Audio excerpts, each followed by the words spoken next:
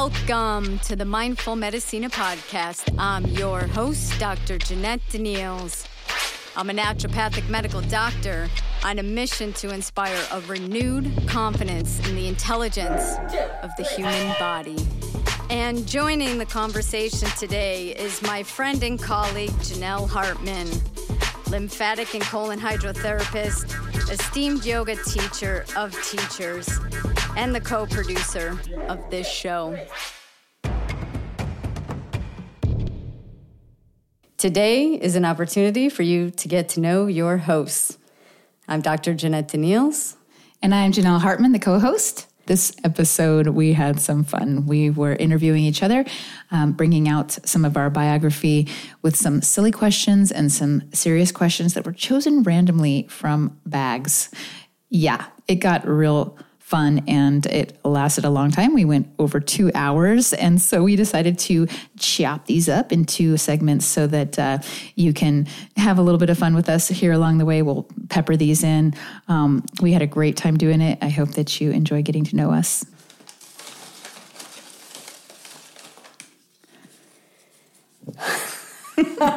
Okay, what accomplishments in your professional life has brought you the most satisfaction? That one's a tough one because it's going to be multi-layered for me. So there's the personal satisfaction and then the satisfaction that I get as a doctor. Mm-hmm. And they're separate for me. Yeah. So for me, as a purpose in life is to inspire people to be better versions of themselves. And in that way, I am satisfying a dharma and feeling a sense of worth, because worth is a part of, my life lessons that I've had. And so I feel I find my value in helping other people to be inspired. As far as the doctor piece goes, that's more related to being successful with acquiring knowledge while at the same time being able to think outside of the box with the knowledge that I've acquired. Mm-hmm. So can I sit and can I memorize information and then share that, but at the same time realize that sometimes the answers are wrong, the books are wrong, and how can I be open to medicine that is not in the books. Mm-hmm. So I love when I can help a person uncover the answer for themselves that are not found in the textbooks, basically. Mm-hmm. So in that way, they're empowered to be doctors to themselves. So that's what I love the most, is how can I help you to get to the answer yourself so that you can doctor yourself? Excellent.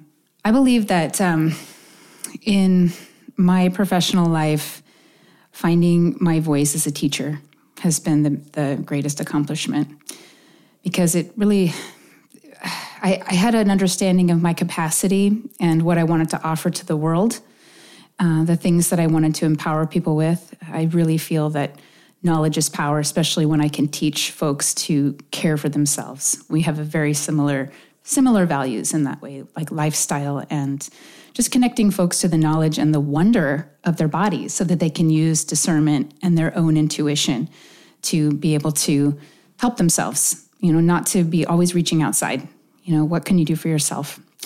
And I had a firing squad level fear of speaking in front of people. I would cry in the bathroom before I would teach yoga classes. I had some, I was on the threshold of learning to be a colon hydrotherapist, and I just always felt like I wouldn't be able to find the words to speak to people. And so I ended up joining Toastmasters, which is a public speaking organization. And I spent 6 years learning how to communicate. And they say that Toastmasters and that process of communicating in that certain way is leadership training. And that's what I found leadership. I found my voice as a leader. And a leader is, to me, very much just a servant and a teacher. And there's a humility to leading that's not a power dynamic. It's actually very, really bearing a lot of responsibility, being willing to hold space in a way of, that you're actually allowing people to rely on you in a certain way, right? So that you can teach them to rely on themselves. So for me, finding my voice was a huge accomplishment. And when I moved into the position of actually training teachers and turning around and teaching them how to find their voices to communicate, I think there's a moment of redemption when we go through periods of pain and tribulation and our own obstacles, that all of that pain is redeemed when we're actually able to help people through that same thing. So that has been something that's brought me a lot of joy. And that's a professional accomplishment that I hold the most dear. All right. So our game is going pretty well so far, wouldn't you say? We got one down. Yeah. So it's your turn to choose from our silly bag. We literally have a bag that has silly written on it. Can you hear that crinkling as she pulls our question randomly? Okay, here is our silly question. If we held a talent show and you had 5 minutes to show off, what would you do? That's a good one. So it would have to be slam poetry performance. When I was in medical school, we had a no talent show because none of us had time to do anything but study. So it was named the No Talent Show. And I did several no talent shows doing some slam poetry because I do love to write and sort of play rapper and perform on stage. So that's what I would do to show off. Nice. Oh man. What would I do? I'd probably do 5 minutes I think I have a pretty tight 5 with stand-up comedy. Like I think I've just kind of been writing my stand-up comedy monologue for years now. And I think if I had 5 minutes, I could probably just rock it out. I have had a little experience with it. Just formerly mentioned Toastmasters. They have humorous speech contests, and it's basically like 5 to 10 minutes of a comedy bit. Your goal is to make people laugh, and that's part of the contest. And I would come in second. I never won first place, but that's pretty good. Came in second a few times. And being a colon hydrotherapist, as you can imagine, there's a lot of material there. Indeed, there are. Working around people and poop, there's going to be some laughs. So I'm my tight 5. That's what I'd give for the talent show. Yeah, well, you're very quick and very witty. Thanks. Part of your intelligence. So now it's your turn. It is my turn to draw choose some serious bag. So serious. Okay, here's a serious question. Where did you grow up?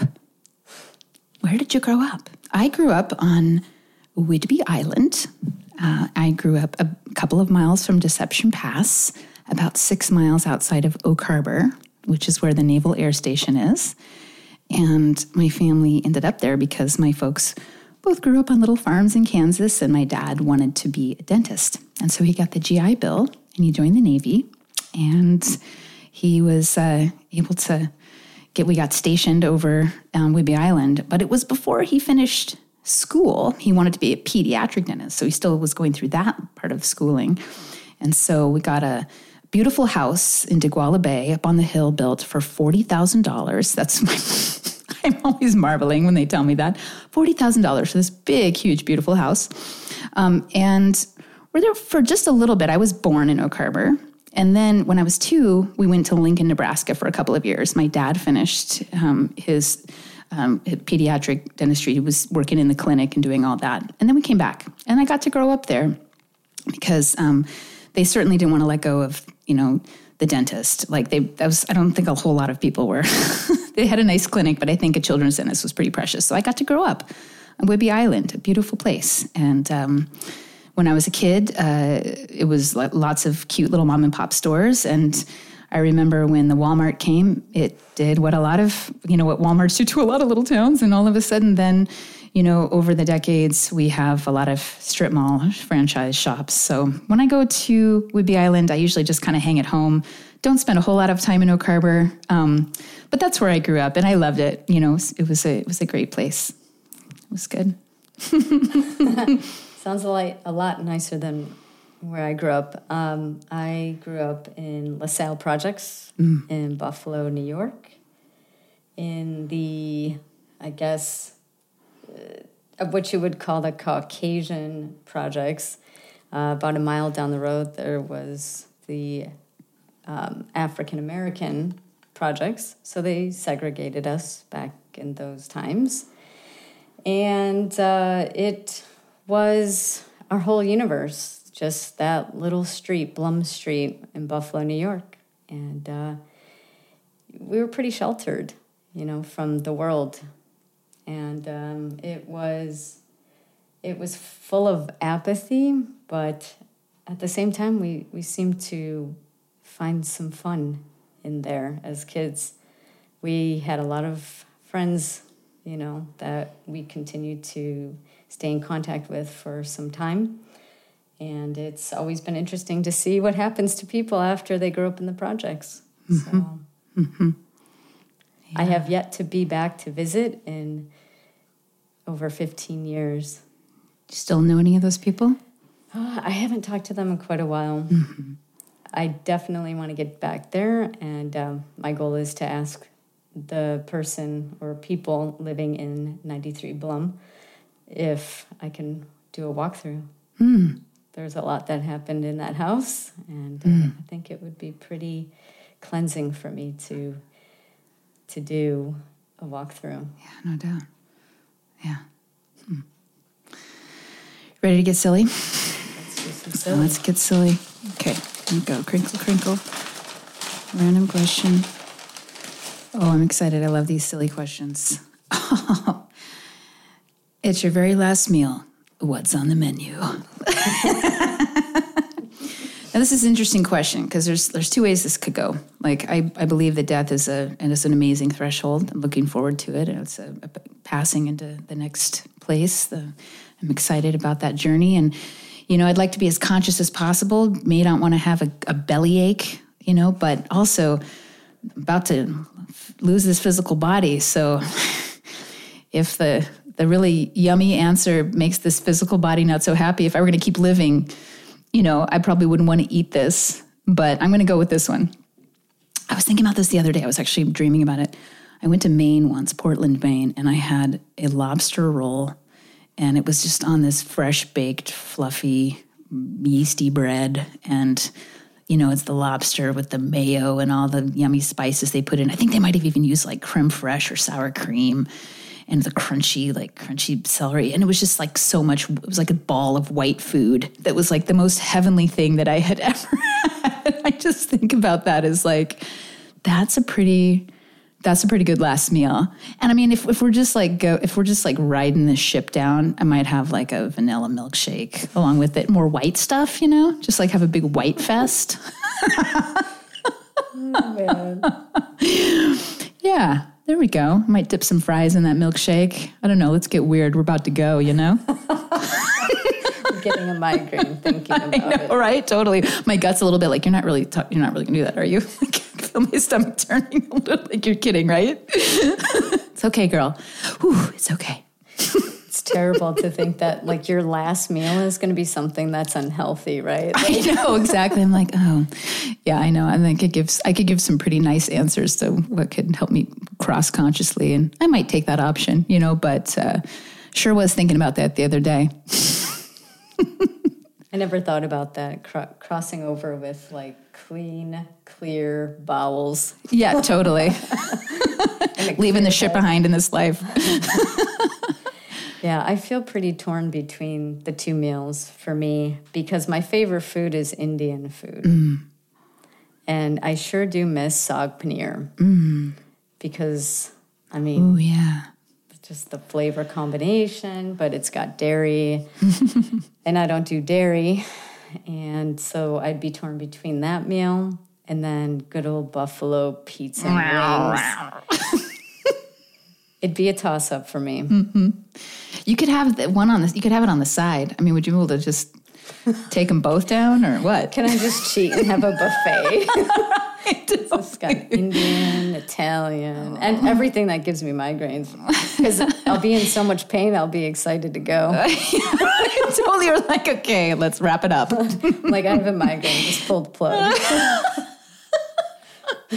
Oh, man. So, yeah, and I think for me, dessert would be chocolate chip ice cream. Mm-hmm. Mm-hmm. Good choice. Mm-hmm. Yeah. All right, that was fun. Oh, that was fun. All right.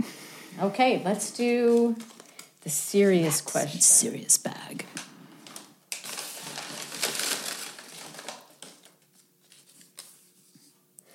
Okay, influential books. All right, well, I would say for me, the one book that I think all human beings should read is On Love and Loneliness by J. Krishnamurti.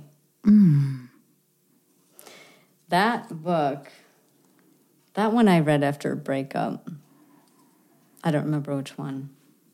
But it was really imperative and important for me because I was in a severe depression about the breakup, and I was able to recognize that loneliness was something that happens on the 3D plane.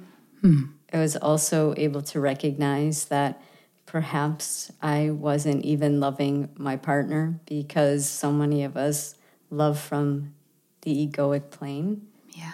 Whenever we say, my girlfriend, my husband, my child, there's this sense of ownership that comes with that,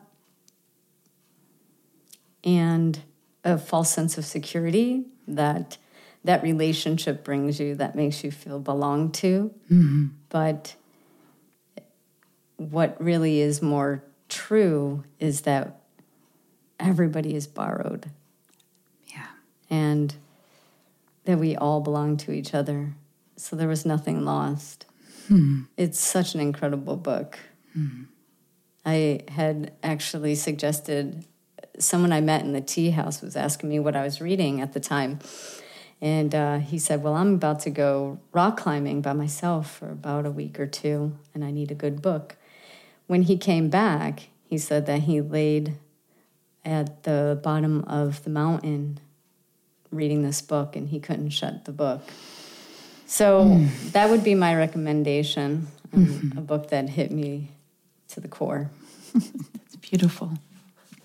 It's interesting because my answer to that is also really diving into the yogic tradition as well. It's Bringing Yoga to Life by Dana Farhi. And it's this just an incredible work where she talks about the entire journey, life in its entirety, with, you know, all of the ups and downs, using the major aspects of yoga philosophy to just really land those Eastern concepts into our Western lives, and really just goes into a lot of shadow work, helping us to recognize where we have these expectations and what the anatomy of those expectations about what the practice is like, what our life should be like, our attachments, our aversions, the fear of death, you know, what we identify with, our sloth, our laziness, where true motivation comes from, how to begin to cleanse the mind, and really holding close the concepts of yoga. And over again, like she'll go through this arc of speaking about many different aspects of life and take one yogic concept and show how it is applied to everything. So from the ethical branches of the yamas and niyamas into the kleshas, which are like the 5 sources of distortion and fear, into the principles of, you know, of how to begin to train the mind.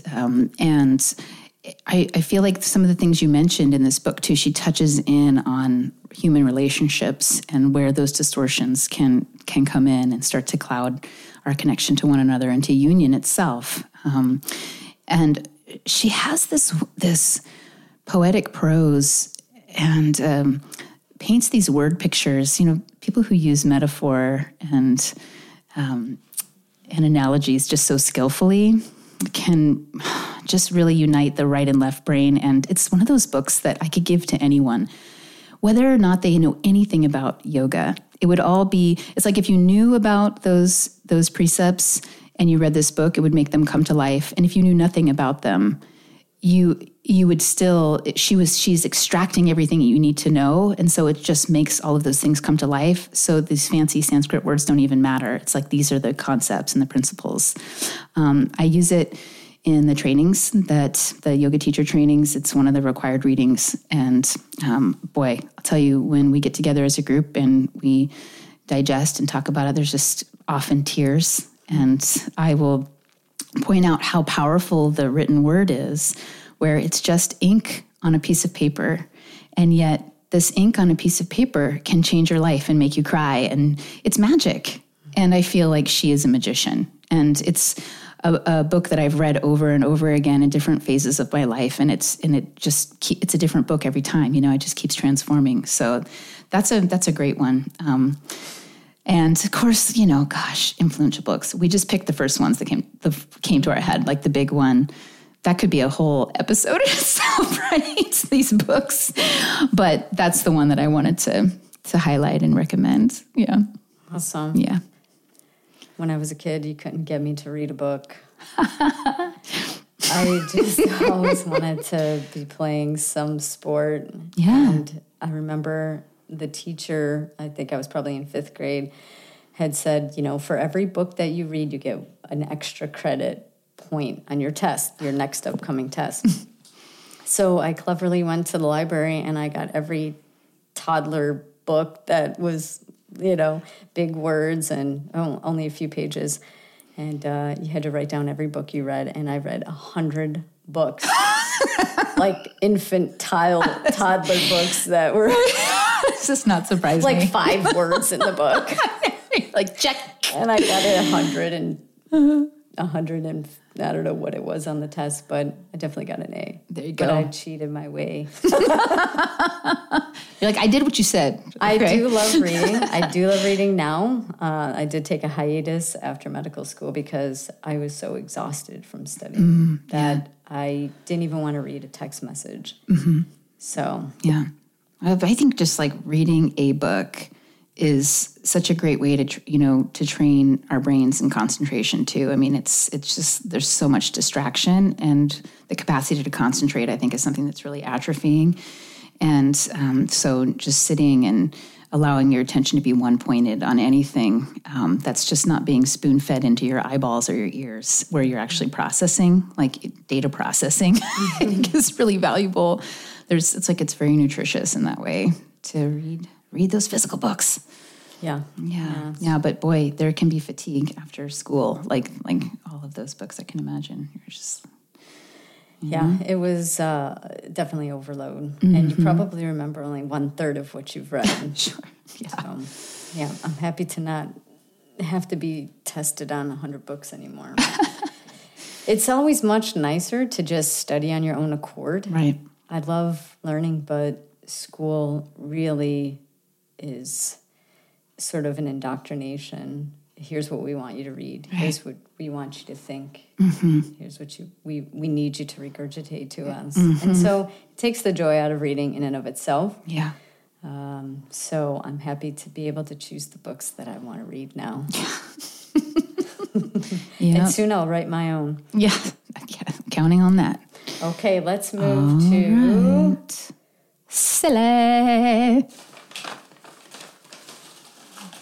Get a good one. Okay. What are you really bad at that you'd like to be great at? Okay, here we go. So I am really bad at singing, and I would really love to be able to sing. I have never done karaoke. because there's no alcohol amount in the world that would get me up there, because then I would just sound worse. I think it's because you would never come down off the stage. Oh, that's actually I think if you get a taste of it, I think you'd be cooked. You're like, yeah, I'm in. Yeah, maybe I could get away with some rap, because that's more of talk style. For sure. But yeah, if I could do one thing better, I would love to be able to sing. Mm-hmm. Yeah. Good. And you? You know, there's several things I'm really bad at that I'd like to be good at. I would say like just being really good with numbers and accounting and math. Like my brain never quite wrapped itself around, like being able to calculate numbers and the mathy stuff in my brain. Over and over again, I remember my mom was so kind and so patient with me, and she had, she had helped teach younger kids in a one-room schoolhouse when she was growing up. The older kids taught the younger kids. And my mom, she's a whiz with stuff like that. So she'd get out this giant whiteboard, and we would do my homework on the whiteboard. And we would so that we would do it over and over again until seemingly I understood, especially algebra. Okay, that was like the, and I'd be like, okay, I think I got it. Take the test, fail the test. Devastation. Eventually, I got moved into what's called consumer math, which was taught by the shop teacher in the wood shop. And we were using mathematics to build things, and I was great at it then. If you can apply it to like measuring stuff to build, and like, so I know that it's in there somewhere, but as far as just like, like processing that stuff, the finer points of, I don't know, left brain math section. See, I don't even know what to call it. That department's a little atrophied. Anyway, that'd be nice. I've been able to live without it. I get by, but it'd be great. I mean, algebra almost kept me from going to med school, to be honest. Yeah. I remember because I have a bachelor's degree in psychology, and so I had to go back to get a bunch of prereqs just to apply to medical school. And I had to pass a certain, level of math, right? Mm. And I got to algebra and had to have tutoring. I was in tutoring like almost every day after school. And I think I got out of there with a C-. Boy, I was sweating bullets. Mm-hmm. What got me were the word problems. And it's total reflection of the schooling that I had gone through, and being in the projects, just all of those types of, I guess what you say, left brain, skill set. The aptitude things were a little bit more challenging. Yeah, where we grew up. So yeah, I would also jump on that bandwagon and say I'd love to know math too. I know enough to make sure I'm dosing my patients properly. Yeah, exactly. We got this safe level of math. I know how to do addition and subtraction and division. I know, and I'm in the kitchen. I can do conversions and do all that stuff all day long. Like sewing, crafting. If it's applied to that, I'm good. But if Johnny started with a bushel of apples, which had 20, you know what it is? I get bored. I'm like, I don't care what Johnny has. I'm going to work out. Johnny should have known better than to give his apples away. Anyways, I think a part of it is just it's a little bit boring. Yeah. There's no emotional connection to it for me, and the way that I learn the best is something stimulates me emotionally. Yeah. It's amazing to hear people talk about how they think that math is so stimulating. They'd be like, boring, what are you talking about? Isn't it just amazing? Like just different brain constitutions, yes, like absolutely. Okay, all right. More power to them. You and Johnny can you could do our accounting for us. Yeah. Okay. Alrighty. So enough silly, right? Yeah. Is it my turn again? Let's get a little serious. Okay, we're gonna get serious. God. Please be serious for a second. Oh, this is a good one. Name a few of your successful daily habits other than showering, brushing teeth, etc. Oh, okay. I'll name a few. I really like one of my favorite sources of strength is routine. So I'm a very routine person. I get up at about 4 a.m. every day. And I sit up in my bed and I do some pranayama. And then I whatever I need to, affirmations or set some goals, have some talks with God. And then I'm into movement, do some movement, whether it be yoga or head into the gym. I like these really awesome 5 a.m. classes that are kind of CrossFit inspired. And you just love the 5 a.m. crew. It's always the same people because there's no randos at 5 a.m., right? So I just love this crew of folks. Other than that, I'll do yoga at home, on the days that I'm kind of resting. Every other day, I get in my sauna and then I go to the gas station and get bags of ice and fill up my bathtub, and I do ice baths, and I do infrared sauna ice baths. That's a pretty damn good habit. Yes. I think that those are some of my major good ones. Yeah. Oh, I don't know how to top that. Honestly, I mean, I'm going to bed when you're getting up. 5 o'clock makes me itch. Like, just you're squirming in your chair right now. I'm totally squirming right now. I'm so uncomfortable. Okay, let's see. So the very first thing that I do when I wake up is go, holy shit, I didn't die in my sleep. I'm like, that's awesome. You have a gratitude practice right away. I so do. I'm like, I just wake up and I'm like, oh my God. My heart beat, my lungs were inhaling, exhaling without my instruction. It's a good damn day. So that's nice, gratitude that I open my eyeballs. And I make my bed every day. That's a must. I don't do anything before that happens. It's, I don't know what it is. It just sort of, it's like I'm putting the bed to rest. It's interesting. I'm getting up and I'm putting the bed to rest. So it's a weird. I like that. It's actually great. And then I open the curtains and pray to God it's sunny in Seattle. 1 out of 10 times I'm happy that it is. And I'd say How do you deal with your grief when you see the other 9 times? Why do I live in Seattle is the statement that comes to mind.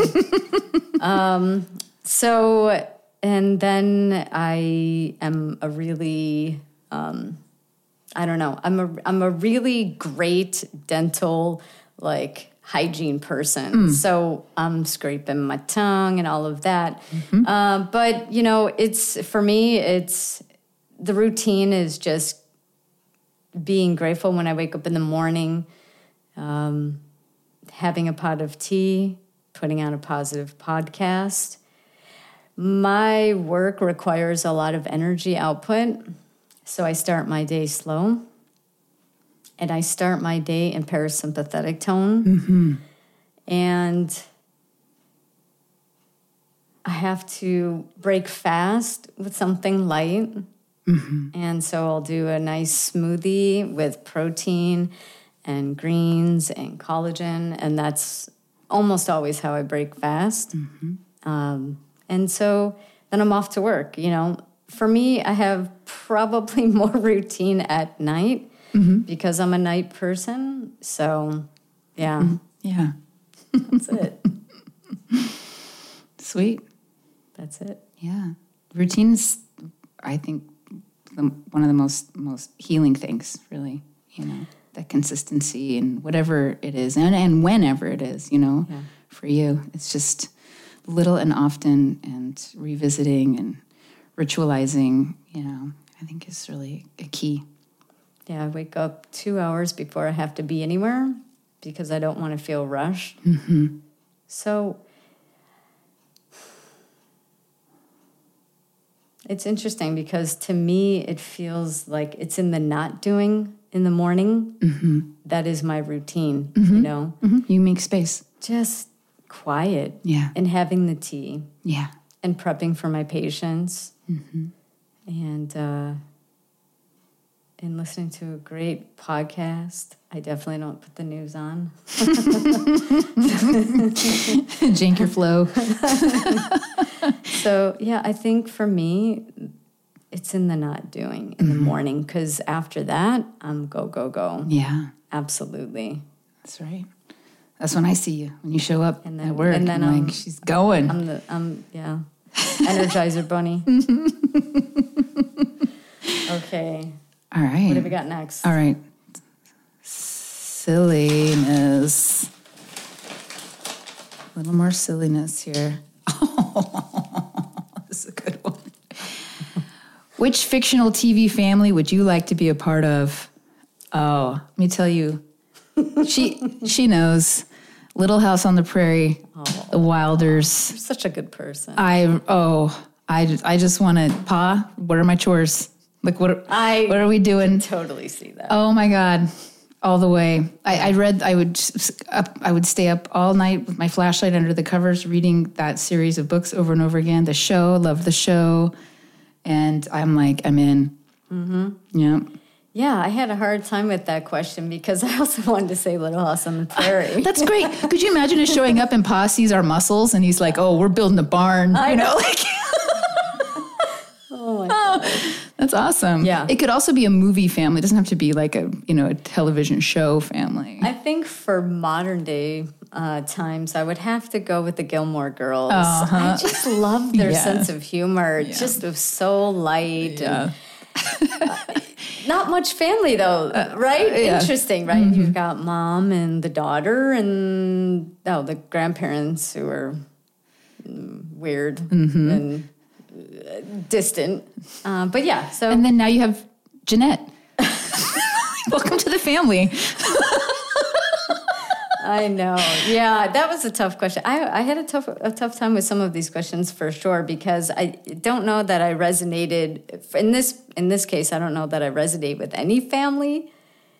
I don't know if there's a family that I would be like, oh, that one seemed healthy and functional, and because that's what I'm looking for, right? And so TV doesn't give you that. They don't give you the healthy, functional family. Totally. So I want that. So that's why I was like, oh, Little House of the Prairie. Like, come to the prairie. Healthy. We can we can both be part of the family. Yeah, I'm let's sure do they'll it. put We're us going to to be work. sisters. Yeah. In the next life, right? Okay. All right, let's do some. Back to serious, and Jeanette is the chooser. The chooser. How did your early environment influence you? Okay. Well, that would take me about 30 minutes. Let me streamline this into two categories. One was obviously in the home, and the other one was outside of the home. Mm-hmm. So within the home was a situation where there were 5 of us, 5 kids, and my sister and I were from a different mother. So what ended up happening is that, you're in the projects, that's hard enough. And then add to that, you're with a woman who is not your mother, which would be fine if the person was kind, right? Mm-hmm. But in this case, there was a bunch of abuse going on. So it was, I think I probably walked through my childhood holding my breath and feeling that I wasn't enough or wanted. So the inner environment, I felt, really affected me in regards to where do I fit in? Mm-hmm. Because if you don't feel like you fit in within the family, then how do you fit in outside of the family? Mm-hmm. So then I would go to school, and then I was very shy and timid and introverted because I was being abused at home. So then I was sort of kind of like a wallflower, mm-hmm. and just sort of observing and kind of feeling I don't belong here either. The thing of it is that my preference was to be at school because it was worse at home. Mm-hmm. So there was a lot of, I don't want to be at school and I don't want to go back home. So it created in me a desire to want to find my own home. And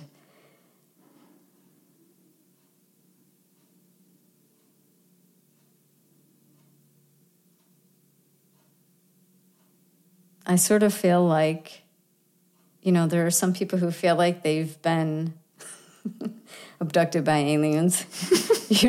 I don't fit in anywhere. So there was that feeling of that. But when it came to how do I use this? How do I use this not fitting in at home or at school and change that? Well, I've decided that it's okay to fit in everywhere and nowhere. Mm-hmm. And there's a really interesting experiment that happened in school when I was probably around, in 5th grade. And again, I was shy, timid, very mousy, which is the opposite of what I am now. Mm-hmm. And the teacher probably chose me because I was so mousy. But he told me to go wait in the hall, and then he would come get me, and I'd come back in. So all the while, I don't realize they're doing some social experiment. So I come back in the room, I sit down. There's like 50 kids. It was a big class. And on the whiteboard, there was a pretty large square and then a small square. And the teacher just simply asked the question, is square A bigger or is square B bigger? And everybody, he said, okay, so go ahead and raise your hand if it's square A. And everybody, raised their hand to the one that was smaller. And I'm sitting there looking around the room going, how do these people think that square is bigger? That's clearly smaller. And this class is looking at me and waiting for me to respond. So I started in a nanosecond imagining and getting creative. How can the small one be bigger? I wanted in my mind to make it so that I could agree with them. Mm-hmm. So I went through all these possibilities of how this is bigger than that. And oh my gosh, I raised my hand and the whole entire class starts laughing at me, including the teacher. And he said, now see, this is how it works.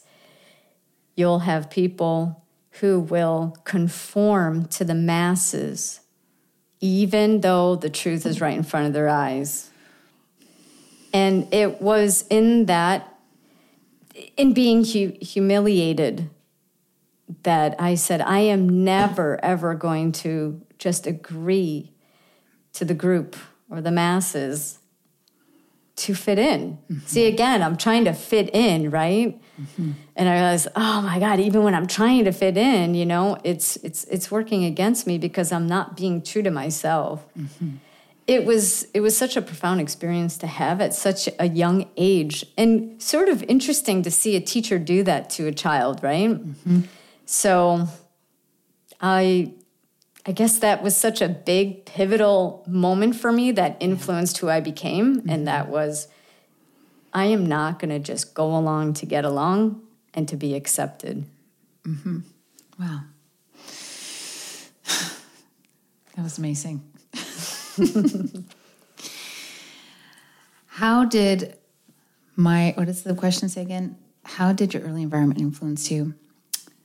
I'd say that I grew up in a family that had, from Kansas, grew up in Kansas. They had like small town values, and family didn't have much money. My mom was a med technologist. She was working as a med tech while my dad was finishing the pediatric portion of his dentistry training. And one of the things that I did remember a lot of that influenced me now is when we were all together, we would play musical games. And even when I remember being teeny weeny, I was like 2 years old, and my dad was teaching me piano. And to the point where, like, I don't remember these, but there's pictures of me in recitals when I was like 2 years old, like playing piano. And I remember bonding with my dad doing that. And And I was also a Montessori kid. And so I went to Montessori school in a big red barn. It's still in Oak Harbor. There's the Oak Harbor Montessori School. And Montessori was a system, if you're not familiar with it, that children are allowed to kind of choose the activities that they want to participate in. And there's like a variety of activities that would represent things that would stimulate all the different parts of your brain. And you could choose to spend periods of time working on those things. And they would show you how to start and finish. That's what I really liked about it, was that, you have a variety of interests, but it's not just going with the small attention span of a child. Like if you start this project, you go through it, you finish it, which was included reading and writing and some basic math. And so I learned that really, really early, which was lovely. But in my home environment, my folks, went to church, and I just remember loving hearing about Jesus and the Bible stories, and just the idealistic nature of all of it made a lot of sense to me. But then people were just kind of rotten. There was a lot of hypocrisy. I'm not anti-religion. I think that people make it weird, and it's based on some really beautiful wisdom traditions and awesome. Like some of the best parts of human evolution can come from that, but people make it weird. And so there was, I believe my parents were young Christians. They're very reasonable now, and just like really open-minded in a balanced way. But at the time, I think coming from Kansas and having that conservatism, there was a lot of restrictions. Like I wasn't allowed to listen to modern music, and it's kind of like, okay, you get me obsessed with music, and then you tell me I can't listen to a certain amount. I'm going to find a way to listen to that. But they said that, older music was fine. And so they both had extensive record collections, and I would listen to a lot of old music. I would spend my allowance on records, and I got kind of obsessed with older music because that's what I could openly listen to. Mm-hmm. And there's just other aspects of my life where there was restrictions, like this is something that we just don't do. And so it was my business to rebel and to do all the things that I was told not to. And I think that my early environment had elements of, it was really amazing. When I look back, the container of morality that was there was really, really good for me, because I just am somebody who is pretty naturally wild and will get myself in a lot of trouble, but I had some guidelines. It's like, you can get in trouble, but, don't go over the cliff, So I feel like it allowed me to to question authority. It was one thing that came up for me, was questioning authority and finding out for myself.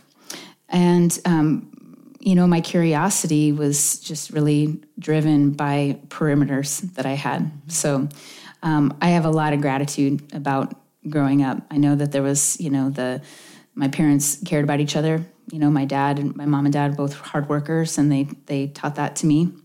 And I know that as far as like consciousness goes, that I have really helped them push the envelope and continue to do that. And, we've maintained our friendship. But my family was a really, really pretty harmonious, and I was the only problem in my family. I was the only problem. I was the door slamming, angry, rebellious, where is she? She didn't come home last night. That was me. And, but it was all really just a part of developing an ability just not to go with the flow, mm-hmm. and to find my own flow. And mm-hmm. Turns out a lot of those things that, my parents said, hey, if you do this, it's going to be painful. Guess what? It was painful, so I'm glad that I, was able to find those things out for myself, which was the only way I was ever going to find out about it. Right. Mm-hmm. Yeah, it just kind of helped me to expand and explore. And, but have, I was really privileged to have an intact family. Truly. So that was something that I'm eternally grateful for. I recognize as an enormous privilege. To me, that's the definition of privilege for me in my life, is just the family that I came from, the good peeps. They sound like they were very patient. Yeah, I taught them that. That was their lesson from God. We came in as teachers. Yeah, totally. We hope this conversation has empowered you. Remember, you are unique and you are a miracle. Your body doesn't make mistakes. It responds perfectly to an imperfect environment. Until next time, go get that life.